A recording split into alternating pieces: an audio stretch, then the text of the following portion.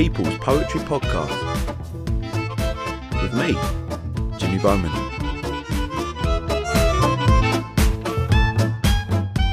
Hello and welcome to People's Poetry Podcast. This is episode 1 of series 5. This is the poetry podcast that follows me, Jimmy Bowman, an aspiring poet and teacher alike, as I travel the UK talking to established poets as well as poets who have just taken their first steps into the world of poetry, as I try to find out why it is we have just such a love affair with poetry in this country. This is a podcast aimed not just at those who already like poetry, but those who've never really considered it before. I want to show you that there's something in the world of poetry written for you. So series 5 has been the first series recorded post-lockdown, so I had a lot of fun getting back out on the road, meeting poets in their hometowns and chatting poetry. And I know I say it every series, but what a lineup we've got for you this series. This episode saw me travel back up to Nottingham. I love my trips to the Midlands. There's a lot of talented poets that reside in the Midlands. Shout out to all of you in the Midlands that regularly interact with the podcast. And the sun was shining and the pub was beautiful and the poet was amazing. This episode's featured poet is the wonderfully talented Leanne Moden. We spoke about her brand new collection on Burning Eye Books called Get Over Yourself. We spoke about poetry as a means of expression, poetry offering fresh perspective on things, and this wonderful new collection of Leanne's Get Over Yourself, which just has a lovely warm tone throughout it. So this episode's featured poet joins me in Nottingham. Well, I join you in Nottingham on a lovely sunny day. It's Leanne Moden. Thank you for getting involved, for sitting and chatting to me. Yeah, thanks for having me. You are the second person I've managed to speak to. That is, was one of our writing challenge winners as well during the lockdown. I think that's how I sort of discovered your poetry. We're going to talk about Get Over Yourself, newly released on Burning Eye Books. But as I was just saying before we switched on the microphone, I like to sort of get a feel for your poetic journey. So best to start at the very start. I mean, before you even started writing poetry, can you sort of pinpoint or remember when you first became aware of poetry? Oh, that's such a good question. So obviously, like a lot of people, we did poetry at school.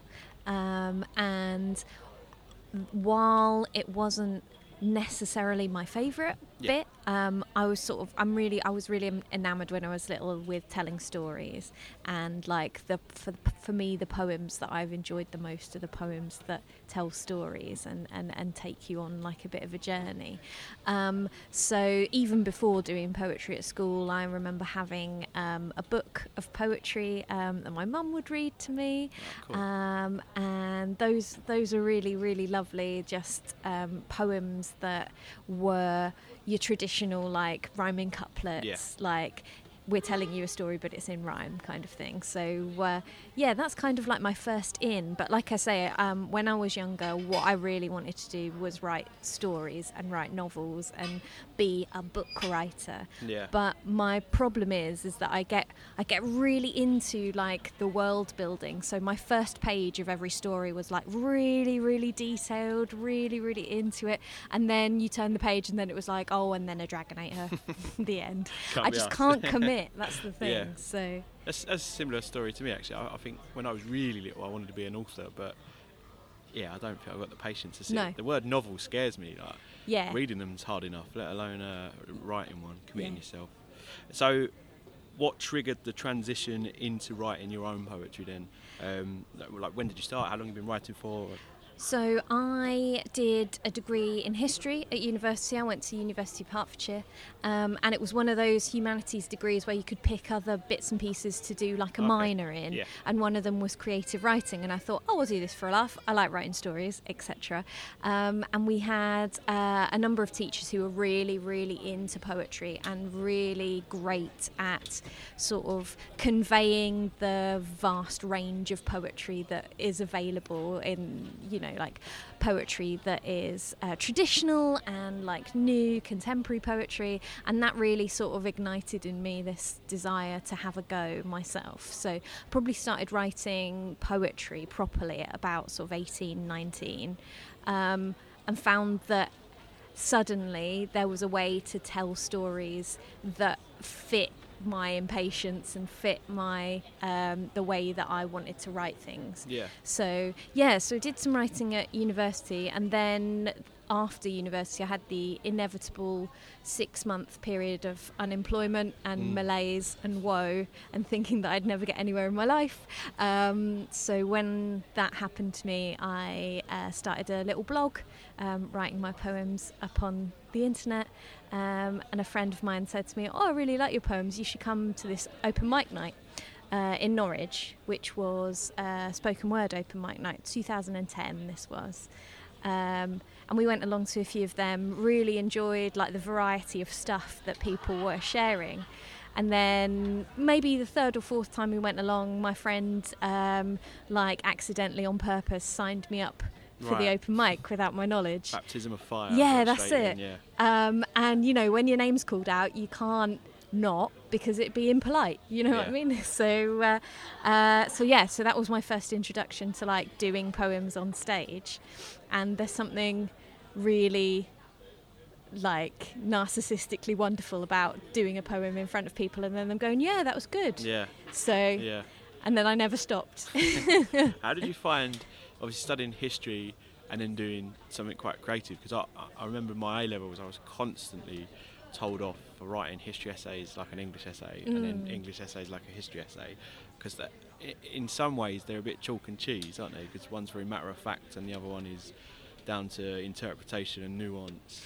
Yeah, I don't know. I think that's a bit of a false dichotomy, to be honest with you. I feel like it's all just telling stories, isn't it? It's all just interpreting the world around us in a sort of linear narrative. So, a lot of the poems that I started writing when I started out writing were based on like historical stories or like historical artifacts, or like going along to museums and finding something. Like in the back there's this wonderful museum in Wisbech where I'm from, that has not one but two mummified hands, just random Egyptian mummified hands. So I remember writing a poem about that and about how they would come to life and touch all the exhibits while nobody was looking. You know, proper like weird stuff. But that's quite cool though. Yeah. How did they end up in that museum? Egyptian hands. It's just one of those, you know, those museums where it's just like some random posh bloke from the 18th century just collected a load of stuff. Yeah, okay. And then just, so must have really liked mummified hands. A Victorian hoarder, basically. Yeah, that's it, okay. So 2015, you had your collection Liaisons. Was that your debut collection? Yes, it was, yeah. And I was just talking before recording, saying I was lucky enough to pick up one before they all disappeared off your website. How long did it take you to sort of be in a position to put a collection like that together? Because, I mean, it explores, as it says, historic femininities. Like, how long were you sort of collecting those ideas, or was it the sort of thing where you started writing a few poems and you went, actually, I'm onto something here? No, it definitely wasn't that. What I found usually happens to me is I write a lot of things that feel quite disparate and quite separate, and don't think anything of it in terms of there being any sort of underlying theme. And then when somebody gives you the opportunity to put some poems together in a collection, you start looking over the things that you've written over the past sort of few years or so and go, actually, I'm just writing about the same thing from different angles. And I don't know about other writers, but for me I have these like cycles of preoccupations. So within the sort of 4 years or so that it took me to write the stuff for Liaisons, I was really interested in like third and fourth wave feminism and the idea of sort of how women are viewed in society, but also talking about those kinds of things in a way that isn't aggressive, and a way of like talking about it through humour to make people understand the sort of underlying motivations of feminism, but in a way that people laugh first and then they think, oh yeah, so. Yeah, and I think what you said a moment ago about writing very separate things and bringing them together, that's quite a nice description of Liaisons, because when you do look back at what you've read, you think, yeah, they are all connected because of that theme, but they're also varied as well. Like, some sort of about witchcraft and some about like a modern day take on the Coleridge poem. I was going to speak about how you've got these intertextual poems in there, the Armitage and the Coleridge. That's a really nice way to sort of modernise the old sentiments that are in some of these poems. And I read when I was digging about on the internet, as I usually do before I meet people, you spoke before in an interview about poetry being a fresh perspective. So I mean that fits the bill beautifully in that regard. But you also said something which is exactly the reason I started this podcast, about poetry as a means of expression, and how you wanted to open it up to a broad audience.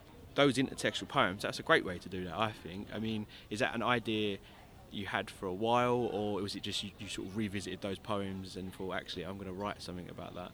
Yeah, I mean, it's kind of a little bit of both, really. One of my favourite things to do, I kind of believe that creativity is a muscle, so you need to exercise it, regularly in order to sort of build up your, how to be a practicing poet. You can't be a practicing poet unless you're writing often. And one of my favourite exercises to do is to take a poem that you love and rewrite it from a different angle, or rewrite it in a different style, or say if it's a poem that's a sonnet, maybe rewrite it as a villanelle, just to challenge yourself to do things. Because I find that I'm a really goal-oriented person, and I'm if I don't have sort of an idea of what I want to achieve with something, then it probably won't get done. So with both those poems that you mentioned, it was a case of setting myself a little challenge to see what would come of it, and then finding out whether or not that makes a good poem or not. And when I say goal orientated, I don't necessarily mean today I'm going to write a poem and it's going to be so good that I'm going to put it in a pamphlet. It's all about sort of experimenting and playing and seeing what comes out of it, because I kind of think that for me, poetry isn't necessarily about the finished product so much as about getting towards that. And for a lot of times, I don't really know what I think about a subject until I've explored it by writing a poem about it. Yeah, so that makes a lot of sense. Yeah. It wasn't until I read Liaisons and seen that you sort of had a fresh take on these poems, I thought, what a good idea. And I'm sure there's going to be fellow English teachers kicking themselves. Yeah. Because like me, they haven't done that already, but equally I imagine there's loads of English teachers going, Jim, we do that all the time, mate. But I thought that was great. I thought that's definitely something I'm going to maybe try with students as well. That could be quite a great thing to do.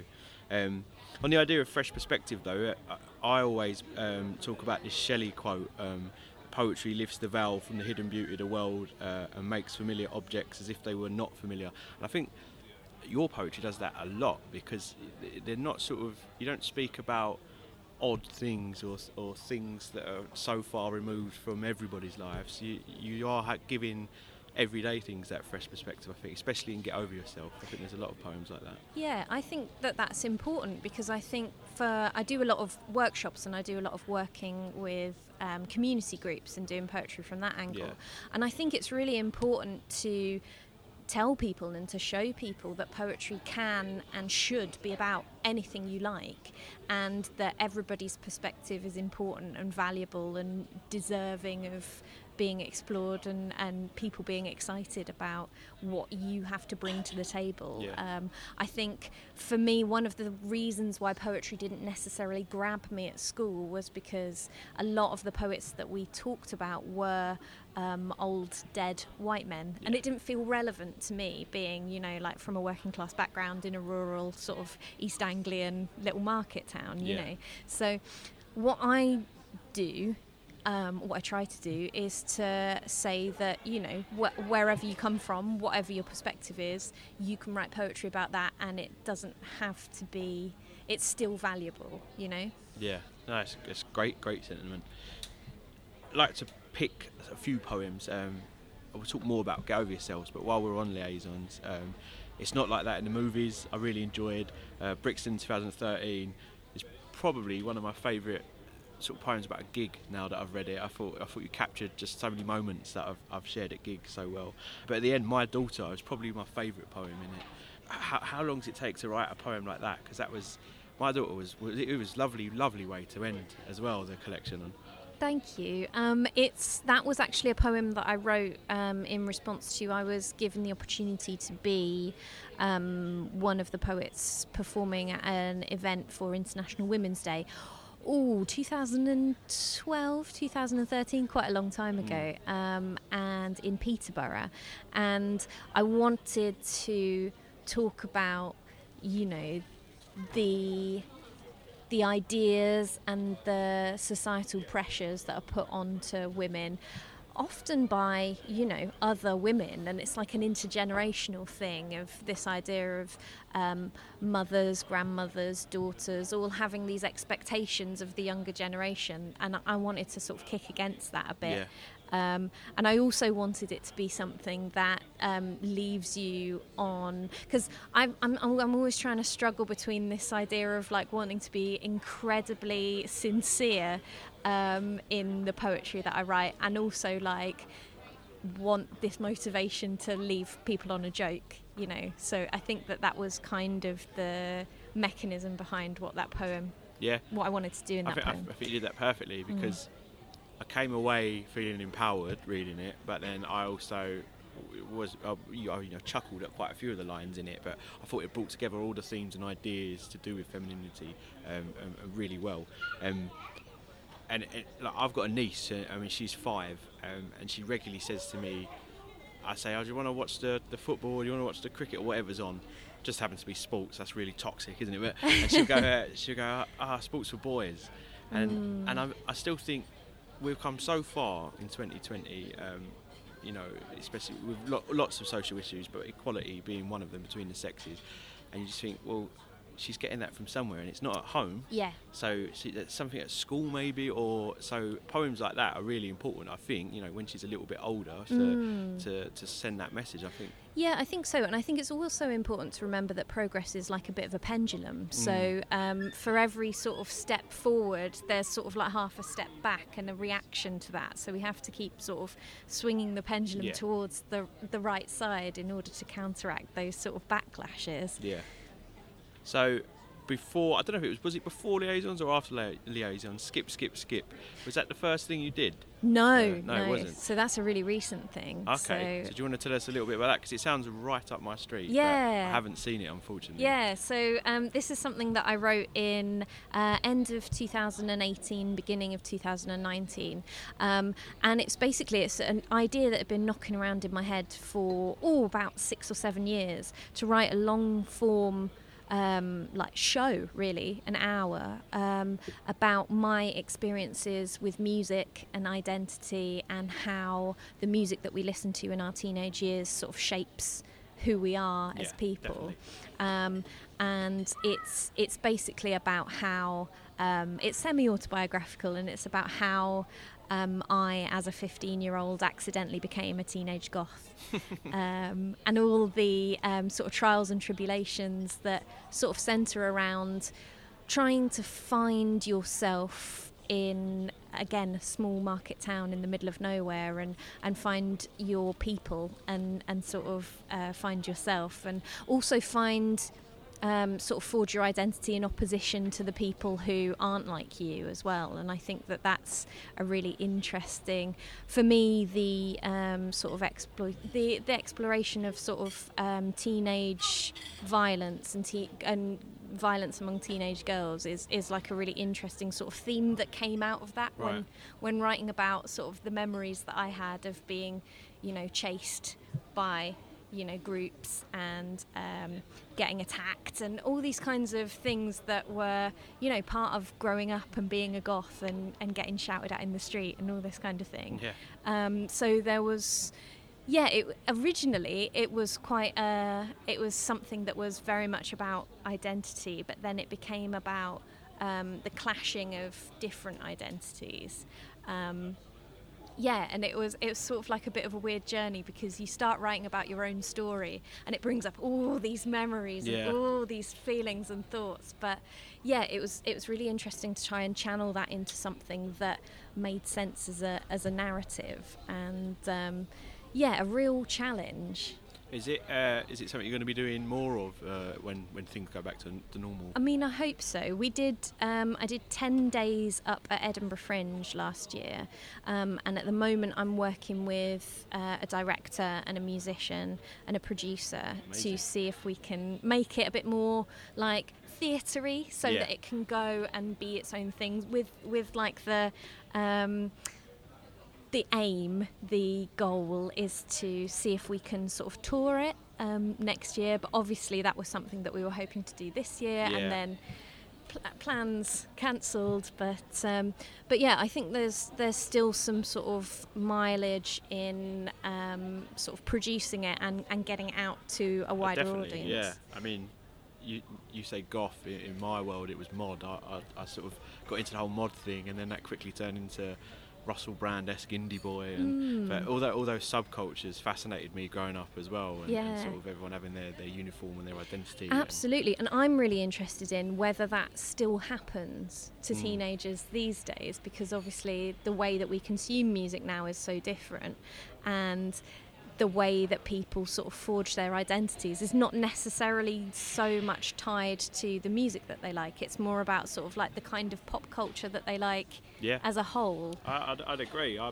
regularly have this debate. I was going to say argument, but it is a debate with my mates. And I personally, I think the last sort of subculture we had in England was that wave of indie bands, sort of 2007, like with the Kooks and that. They're the last sort of group of teenagers I can remember that had their sort of own unique look and music, and I mean, you still get mods, you still get goths, you still get rockers of some sort, but like brand new subcultures. I think you might be right. With modern teenagers. And we definitely still do get goths. When we moved to Nottingham, I was really, really pleased, because there's like goth subculture in the Midlands is still like completely thriving. So it's really wonderful to see that they're still. I feel like in the Midlands, wherever I go, sort of subculture seems to be doing well. Like, I lived in Northampton for 3 years, and that was sort of a melting pot of. I think it's a little bit closer to London, but it is the Midlands. It was a melting pot of all different subcultures. So no, I enjoyed that. I'd quite like to see that if that does tour. That sounds right up my street, as I said. And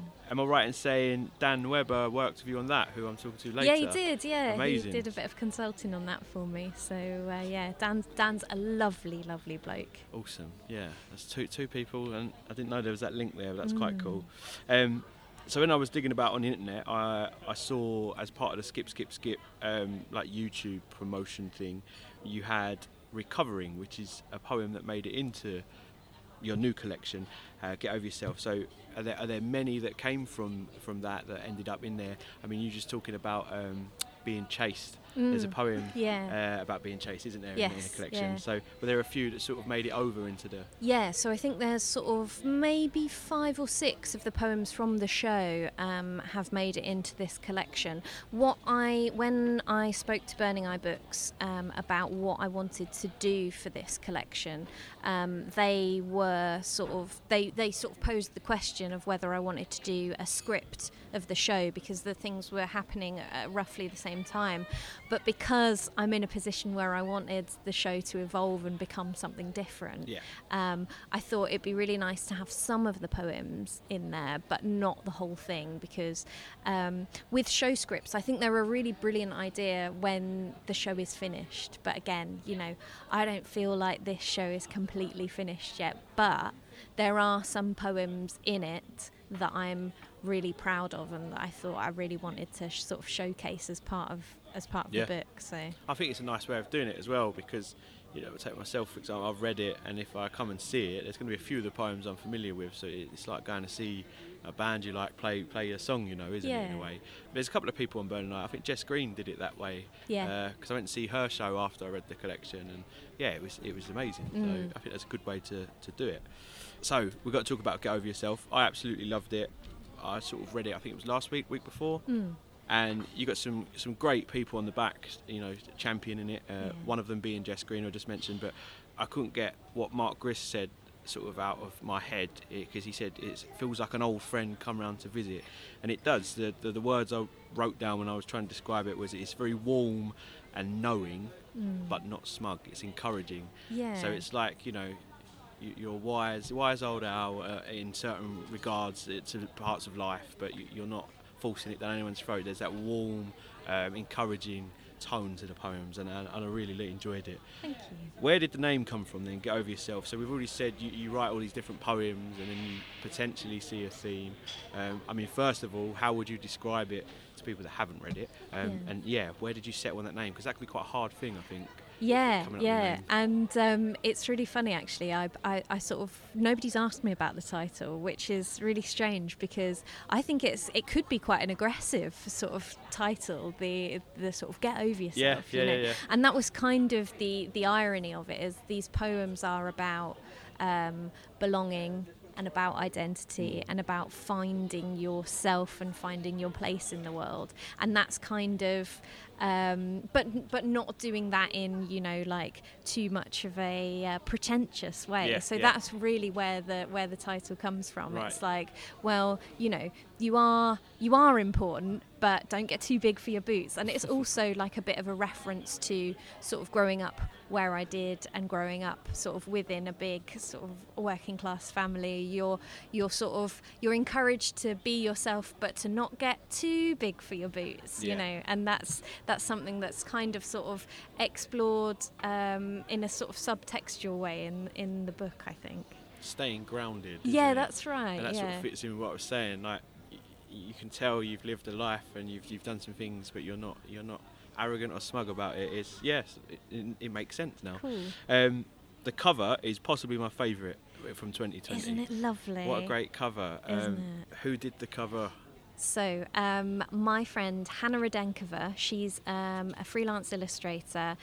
We met at Marshland High School, Year 7 maths class, and we've been best friends ever since. Amazing. And she's just got this really beautiful, like, what I wanted from the cover was it to feel like somebody doodling on a notebook, and she's done such a cracking job, and it really stands out, and so many people have said how much they love it, and she's just an incredible designer and an illustrator, and I'm really, really pleased that she was able to do the cover for me. Well, like I said, genuinely probably my favourite. I mean, we're not at the end yet, but it's certainly number one at the moment in terms of covers.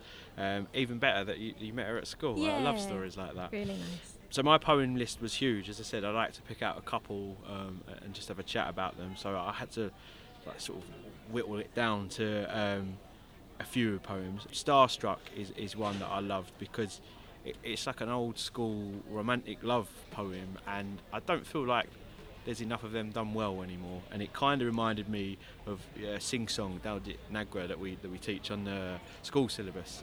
It's just a lovely poem about with some really nice sort of extended metaphor imagery. How long did it take to write a poem like that? Because I always find when I go, right, I've got this idea, I'm going to do a love poem and I'm going to have space references. I'll get past one stanza and I'm done. Yeah. So that must have been, is that a poem you had to keep coming back to, or was that just an idea you had? Well, so that poem was actually a commission from a friend of mine called Katie. She wanted me to write a poem for her wedding. Right. So it was something that had a time limit on it because she wanted me to perform it at her wedding. So I think I had 3 months to put it together. And I am obsessed by space. I love space. There are some space poems, I think, in Liaisons as well. It's one of my go-to things. Why wouldn't you be obsessed with it? It's the amazing. most wonderful thing. Yeah. Yeah. So that sort of came quite naturally to. That came quite naturally to think about love and space being very similar, this idea of infinity and this idea of, something romantic but not romanticised, you know. And I'm very, very keen on rhyming. I love a bit of rhyme. I love being able to sort of give myself the constraint of rhyme and meter to try and work within those constraints. I really, really like. And it was one of those poems that just once I started, it sort of it's just sort of flowed out. Right. And then I've performed it at their wedding and made the groom cry, so I hope that was a positive Bet thing. that went down amazingly. Yeah, and since then that poem has been requested by about 7 or 8 people to read at their own weddings as well, so it's kind of got a life of its own sort of outside of what I do with it, which is really lovely and kind of like a sort of testament to it being an all right poem, you know. Yeah, well, it was number one on my list. I had to speak about that. 7 Ways to Please Your Man, I thought was really, really enjoyable, very funny. Cool. You've got sort of romantic love poems like Starstruck. You've got poems with a bit of comedy in, like 7 Ways to Please Your Man. But then you've got poems like Everyone Gets a Piece of the Pie and Fish Face, which you know, they've got kind of important messages in as well. Yeah. And I know you performed. Did you perform both or one of those for Burning Eye? I know you did the pie. Yeah, I think it might have been both. Yeah, I think so. Fish Face, though, is probably the most interesting one because you use this mermaid imagery and you're sort of commenting on, I guess, society and how, I mean, you could probably explain it better than I can, but I think that's a good one to speak about. Yeah, so it's kind of a poem about how people view each other and the ideas around body image and about what makes something beautiful. That's what I was looking for, body image, that phrase, yeah. Because I think that it's really interesting that we always characterise mermaids as these beautiful, skinny, white, blonde, you know, creatures, when in reality I think if there were to be a mermaid, it would be something that was very much more alien, very much more fishy, very much more scaly. And so the poem sort of unfolds in what would happen if we met a real mermaid, and how would that change what society thinks of, you know, the body ideal. And it's sort of particularly for women, but I think more and more the body ideals and body image is something that everybody is concerned with and that everybody feels a pull to be a certain way. So for me that poem is kind of for everyone to say, look, if the body ideal wasn't this way, then it would be another way, and it still wouldn't fit what the majority of people look like. So even though it's hard, it's best to just go your own way and not worry about it. Yeah, but I loved how the sort of description of the mermaid was sort of gritty and pragmatic and practical, you know, and then it kind of made me feel embarrassed to be a human by the end of it, because I could, like, the imagery was great, like the catwalks with the gills on and the green hair dye in shops, and even though it sounds ludicrous speaking about it now, when you read the poem you go, yeah, that's exactly what would happen. There'd be so many donuts going out and missing the point totally. So yeah, I thought that was a great poem. Thank you. And then Small Town Blues and Tuesday Evening at 10:46 and Guideline, which I guess sort of links back to what we were talking about a moment ago, like, you know, autobiographical and about things that happened to you growing up. So I take it Tuesday Evening 10:46, you were quite literally chased from the shop. That's about true. Yeah, it was. Yeah. Bad times. For no apparent reason as well. Just because we were wearing black. Yeah. You know. See, when I was reading it, mine wasn't because it's an off license in that poem, isn't it? But mine wasn't there. It was like a park called Goddington that we've got in Alperton, and I could just see these sort of boys in polo shirts chasing us in our Fred Perry's. Like, I thought that was great. And Guideline, sort of, I put it in the same area as Brixton 2013 from your first collection.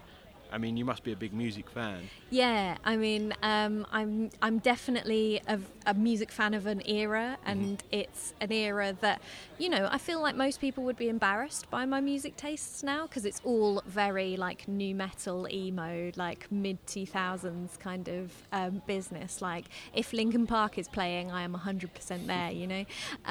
But I think that, you know, I feel like there's no such thing as a guilty pleasure, and you like what you like, and for me it's sort of all those things that they're not necessarily the best examples of the best music in the world, but they're music that remind me of a time and a place and people and how I was feeling at that time, and not necessarily great feelings as well, but I think that there's something to be said for nostalgia as a sort of machine to remind you that you've been in beautiful situations before, and you've also been in terrible situations before, and things get better and things move on, and there's always a way out.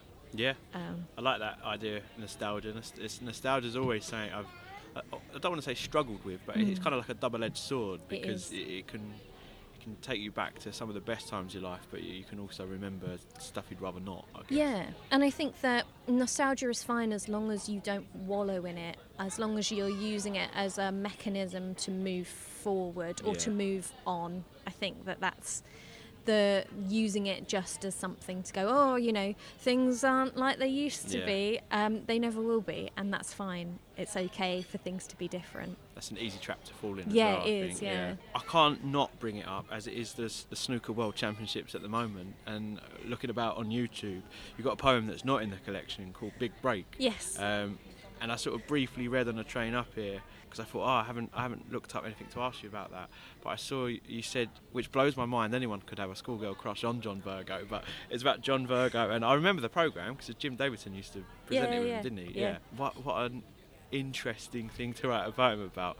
I just wondered if you could talk to us a little bit about Big Break. Yeah, so this was another challenge. Like, a lot of my poems come out of like setting myself challenges or accepting challenges from other people. I really like this idea. I'm going to start doing this. Yeah. It's good fun.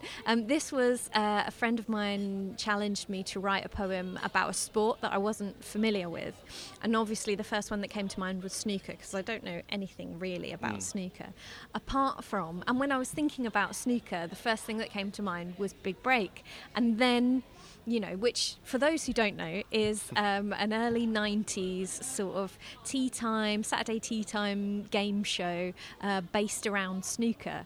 And one of the amazing theme tune. Yeah. Great theme tune. It's I'm certain that it would not hold up to scrutiny today if you found old episodes, because nothing ever does. But one of the people in that show, recurring character, was John Virgo, who was a professional snooker player and would do like trick shots. And then the contestants would have to copy these trick shots. And I remember being sort of 10, 11 years old and being like completely enamoured with this sort of talent and skill, and not necessarily the bloke himself, because he's like a big old bloke in a waistcoat with a big grey beard, but just that being impressed by the idea that you could be so good at something that nobody else could beat you know? And the poem came out of that. I love these cool little ideas that just work their way onto the page. I'm gonna have to start setting myself some challenges. Did John Virgo ever read the poem, or? Well, a friend of mine tweeted it to him, but he never responded. So he must get loads of fan mail.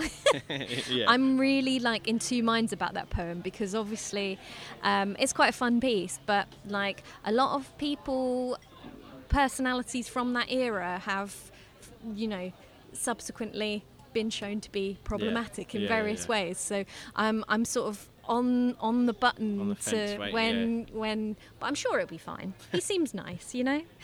You know what? I've never heard anything. All I've heard about him is that he can be a bit grumpy, and if that's the worst of it, then that's isn't fine. it? Yeah. I mean, having to do all those trick shots, I imagine he would be. So your writing process, obviously, it's kind of selfish, because like, as an aspiring poet myself, I like talking to other poets about how they approach a poem and how often they sort of write. But I also think it's interesting for students as well to listen to, as I said before the recording.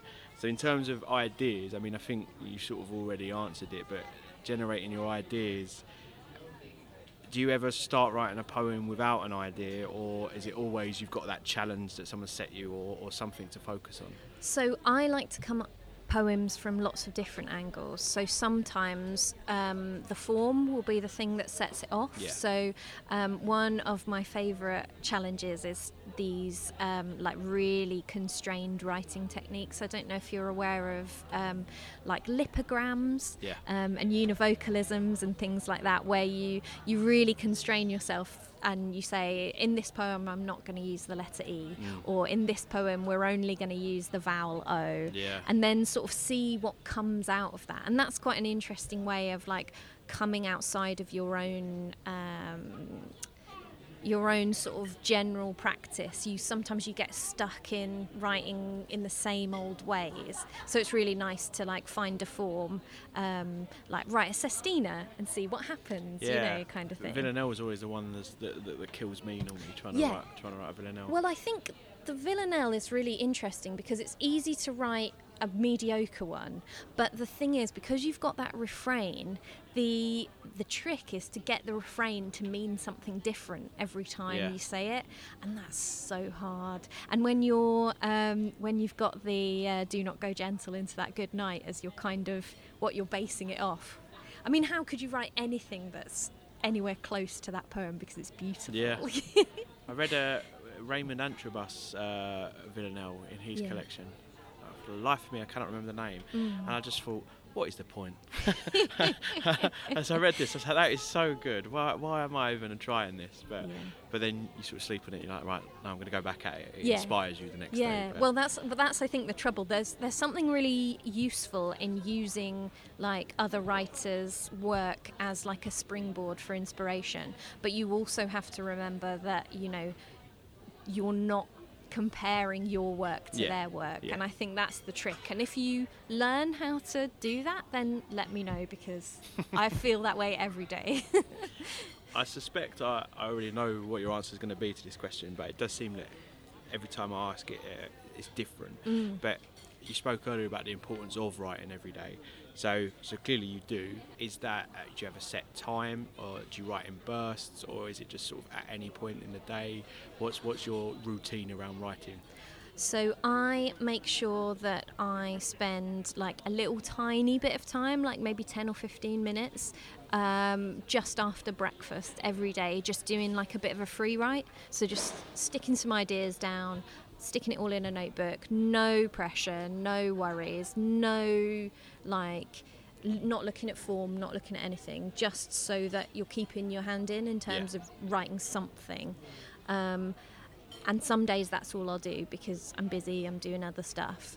But some days you'll get that free write and it's 10 minutes, and when the little timer goes, you're like, oh my God, I want to keep doing this. Or, oh my God, there's a little phrase in there that needs pulling out and needs doing something with, and then it's a case of like trying to find a bit of time to do something different with that and to pull that out. And I'm really lucky because I'm sort of freelance now, so I set my own hours, so there is time for me to go, and then in this little slot today I'm going to work on this poem and see what comes out. But I'd be lying to you if I said that I was like regimented and did like 10 hours work every day. It's like sometimes you get lost in a poem, you get lost in that creative flow, and you look up and 4 hours have gone by and you've just been writing the whole time. And then some days you struggle to get like 10 or 15 minutes worth of writing done, and you come away from it and you've got 2 words and one of the words is misspelled, and you just feel like, am I even allowed to be called a poet? But I think that it's cumulative, right? Yeah. So it's not necessarily like one bad day writing doesn't mean that's the end. You need to tip the table over and go and do something different. I think, like I said, I think creativity is a muscle, and I think some days you'll have bad days. If you're a runner, you'll have bad days running sometimes. Or so I think it's a case of just doing little and often and seeing what develops from that. And then if you get into a position where you're like, no, I need to continue on this, or no, I want to see where this goes. It's about play, and it's about experimentation, and it's about writing for the joy of the process of writing. Like, I never sit down and go, today I need to have written a poem by the end of the day, because that's the thing that kills my creativity the fastest, is to go, right, I'm going to say by the end of today I'll have 2 poems done. I'll hardly write a word. So I just have to sort of sneak up on myself almost. How are you with like deadlines, like publishing deadlines, stuff like that? Do you find that hinders your creative process? Or Well, I'm also like, before I was like freelance poetry person, I was like an admin assistant for 10 years, so I'm actually fairly good at deadlines. Just because like having something, as long as they're like externally set, like if somebody says to me, I would like you to do a poem within the next month, then that's fine. But if I'm the one setting the deadlines, then it's not going to happen, essentially. So I think that speaks to a bit of a fear of being told off. But yeah, I do have to, again, like sort of almost have the deadline in the corner of like my peripherals, and then go, oh, you know, I'm just playing around, we'll just see what happens, and then again, you know, sort of sneak round my own brain in order to get things done. I quite like the idea of just generating ideas though, and a lot of people have been talking about free writing, especially during lockdown. Yeah. And last year I've not really considered doing that before. I think you're right. Me and not just me, but other people I spoke to get too caught up in the form or something like that sometimes, and that does hinder your ideas. But that's quite nice. 10 minutes a day, just pure ideas. I like that. Yeah, I also find that like a lot of times I will write a poem just to get my ideas down, and oftentimes the poem that I write first is not the poem as it happens. Like sometimes I write something in a form and then go, okay, there's a little idea in here, but it needs something else. And then it's a case of going, how would this look if it was a sonnet? Or how would this look if I just took that first line and then went off at an angle, you know?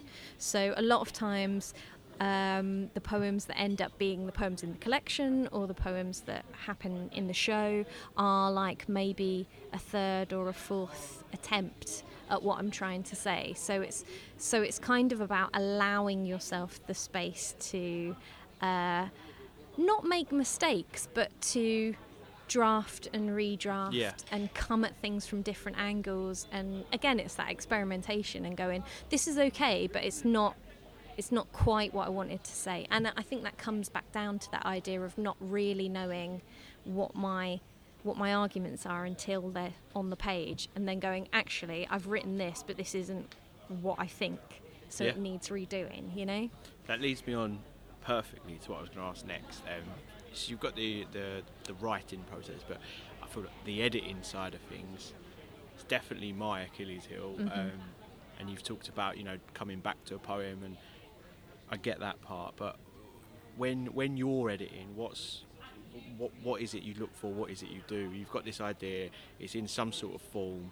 What would be the first thing you do to the poem in this sort of editing side of writing poetry? That's a really good idea. A really good question, yeah. So for me, one of the best ways to edit is by reading the poem aloud to a group of people. So I work really well in terms of my editing process by going along to open mics and going, here's a poem that I've just written, reading it out loud, and then going, actually, there's a bit in there that just doesn't make any sense, or there's a bit in there that's a super tongue twister that, you know, that shouldn't be there.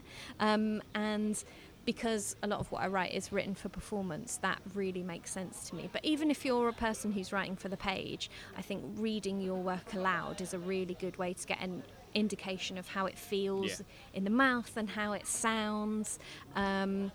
What I also think is really helpful is to think about going along to a group, and I have a really lovely crit group. There's 5 of us, and we meet every month, and we just go along, take a poem and go, here's my poem, what do you guys think?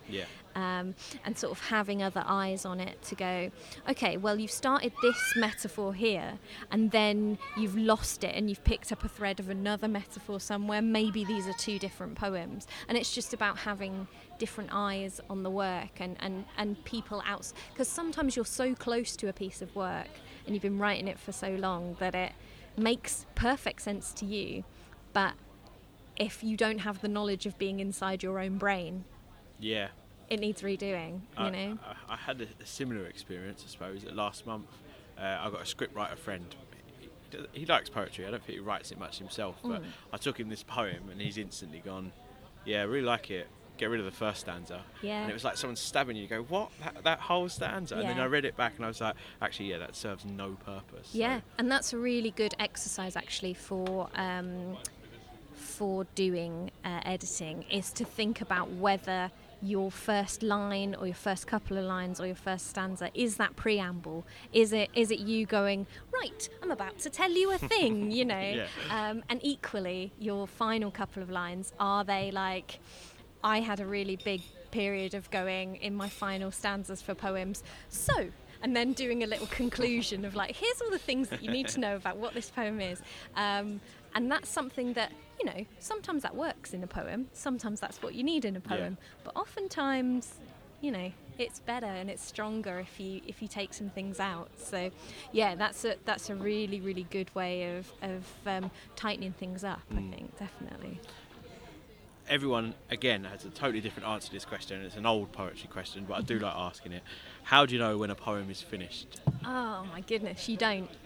But it's a more common answer than not, actually. Yeah, it's never finished. But no, I think, I don't know who said this, but there was a great writer who once said, you know, poems are never finished, they're only abandoned. And I think there's some truth to that. Yeah.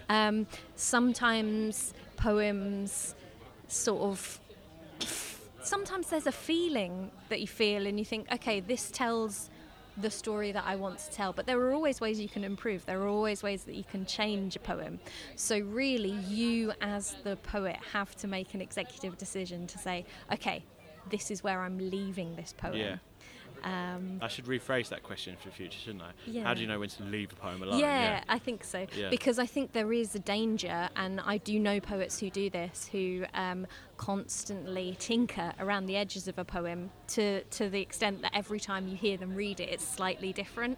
And while I think that that's a valid way of writing and creating, it also feels like it's quite an exhausting way of living your life. And I'm not a perfectionist by any means, so a lot of times I go, okay, great, that's fine. Yeah.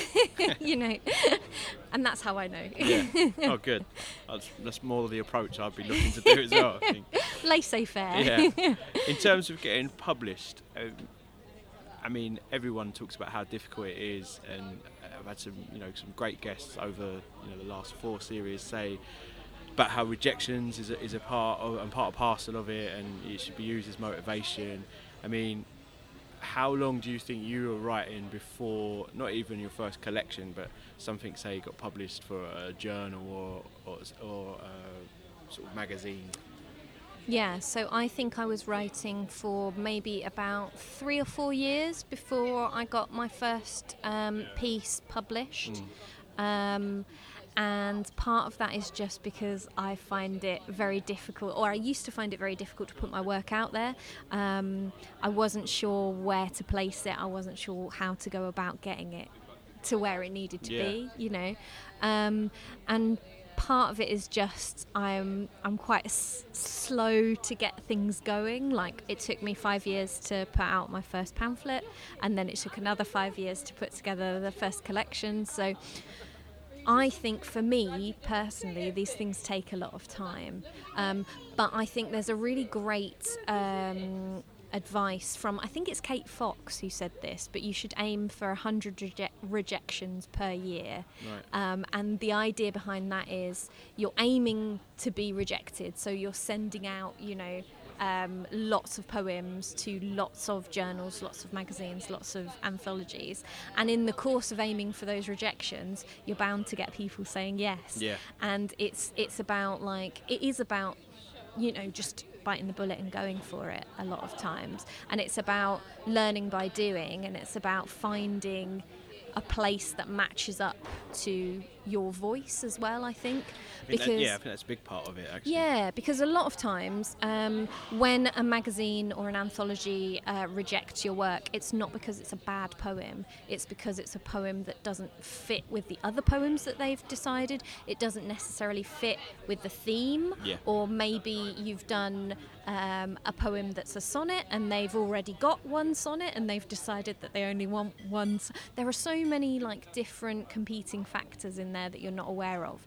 So I think that you're remiss if you say, oh, I got rejected for this thing, and also that shouldn't stop you going back to the same places in a year's time, 3 years' time, because you will have evolved as a writer and a poet. I think I submitted to Burning Eye maybe 3 or 4 times before I managed to get my foot in the door. So so it's not necessarily the be all and end all. If somebody says no to you in 1 year, that doesn't necessarily mean that it's always going to be a no as well. So Yeah, I don't know if that rambly answer. No, that is a good point. Sure.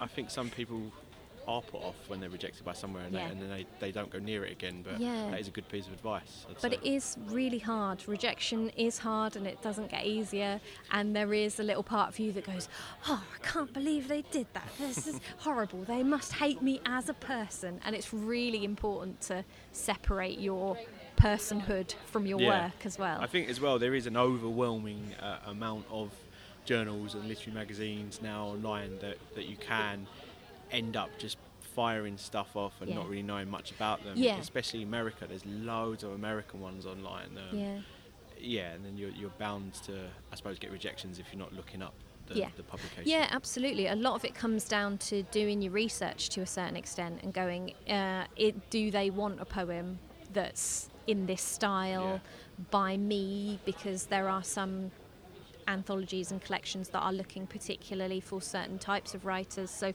it would be silly of me to submit a poem to a press that's for people, LGBTQ people, for example, because they're not gonna post a poem by a straight woman.